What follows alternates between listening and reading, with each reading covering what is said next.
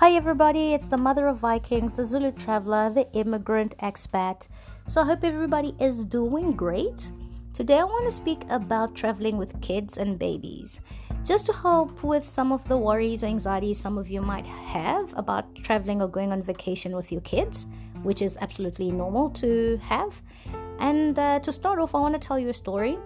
I actually have traveled all the way from Norway to South Africa with a toddler who was around, let's say, 2.5, 3 at the time. And I had my daughter. She was basically fresh out the box. She was, I think, a few months old. So I was alone with a toddler and a baby traveling to South Africa. And I did it. I brought along one of those light twin strollers and a baby carrier. So I carried my daughter kangaroo style when we had to check in the stroller. And I held my son, and we walked and we did it. And along the way, I asked for help. Or when I went to the bathroom and I couldn't take the kids because one was sleeping, I asked the stewardess to come keep an eye. And I actually met a fantastic guy on that flight who also helped me. And him and his wife later visited us in Norway, which is fantastic. So, before I actually had kids, I used to go home to South Africa about 3 times a year. After I had kids, it got reduced from 2 to once.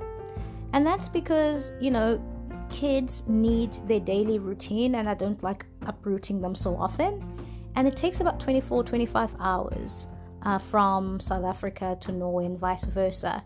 So, for example, I travel Oslo at the airport, Gardermoen, and then I go to Germany, Berlin, and take a connection flight to Johannesburg to Durban, and then Durban, it's an hour's drive to my hometown.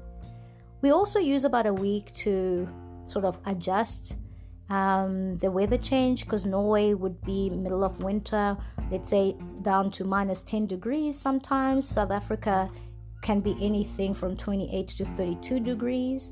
So it's quite a temperature jump for kids to climatize to.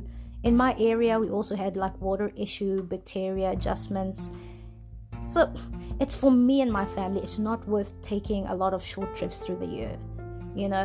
It works better to just have one big trip and use, because if you take a short trip, it's 2 weeks and half of that actually goes to readjusting. But to each their own, find what works for you or what's best for you. That's just a bit of my experience and some of my tricks. And the first one or the second one would be book a night flight. I would suggest booking a night flight because it's in sync with your kid's sleeping rhythm.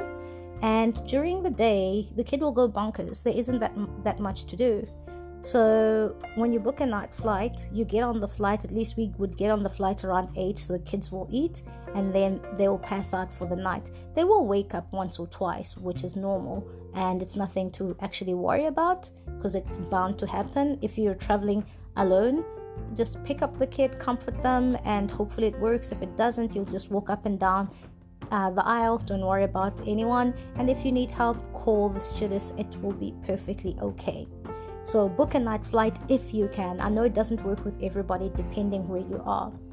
The next is request a bassinet or book a seat which is located close to the bassinet, and then just make a note on the comment section when you're booking your ticket that you want a bassinet, but double check with the airline the maximum weight of the kid for the bassinet, because it might be the kid's too big. Just double check. Keep all documents in one folder. This just sounds like a minor detail, but do it, because if you're traveling with kids, they're going to be pulling you in different directions, and when you're checking in your boarding passes, don't just put them in your bag. Have everything in one folder. Don't forget that sleeve or that plastic sleeve or envelope. Snacks, pack easy snacks, nothing complicated. I would suggest dried fruit and those baby smoothies, which you can buy or make, whatever rocks your boat. And then crackers. Both my kids eat crackers, so if you've got a small kid as well and a bigger kid, they can share, and it works perfectly fine. Bring along some sweets Chewing and swallowing helps with air pressure. And also don't be afraid to ask for snacks on the flight for the next leg of the race. Some flights have like onboard snack stations, as I call them, where you can just go to the back and pick up whatever you want. If not, just ask them for something for the next flight. When you're checking in, and if you need help to disembark the flight or to go to your flight, ask them. Really communicate with your airline, and they're always willing to help. And usually they'll say, hey, you know what, anybody who needs help, just when we disembark, just remain seated and we'll get help for you. So when you're checking in, do say that you actually need help with getting onto the flight or getting off. I know when I was traveling down with both kids, when I was getting on the flight, actually, like, they helped me hold one of the kids, even though, you know, both of them were like, mommy, ah. And so ask for help. The other thing that I want to mention is I don't always like TVs, computers, phones, etc. But let's be practical.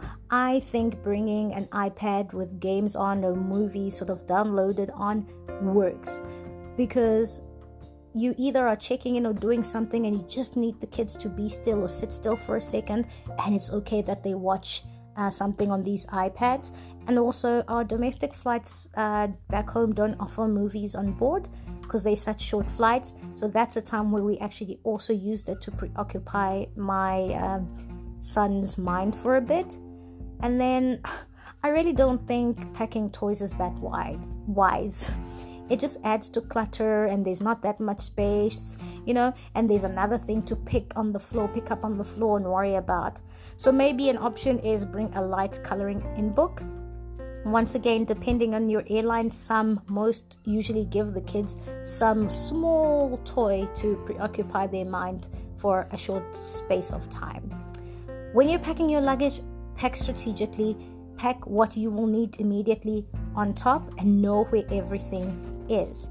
Last but not least, before your trip, the day before your trip, get as much rest as possible.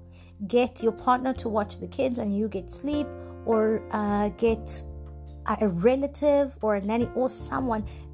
Don't let the kids sleep that much though before the flight, but you get your rest, because you're going to need it for the trip, and you're going to get so distracted, and all your energy is going to go to the kids and on the travel and making sure that everybody else is okay. So you need to boost your energy levels before the flight, because you cannot do it during the flight as much.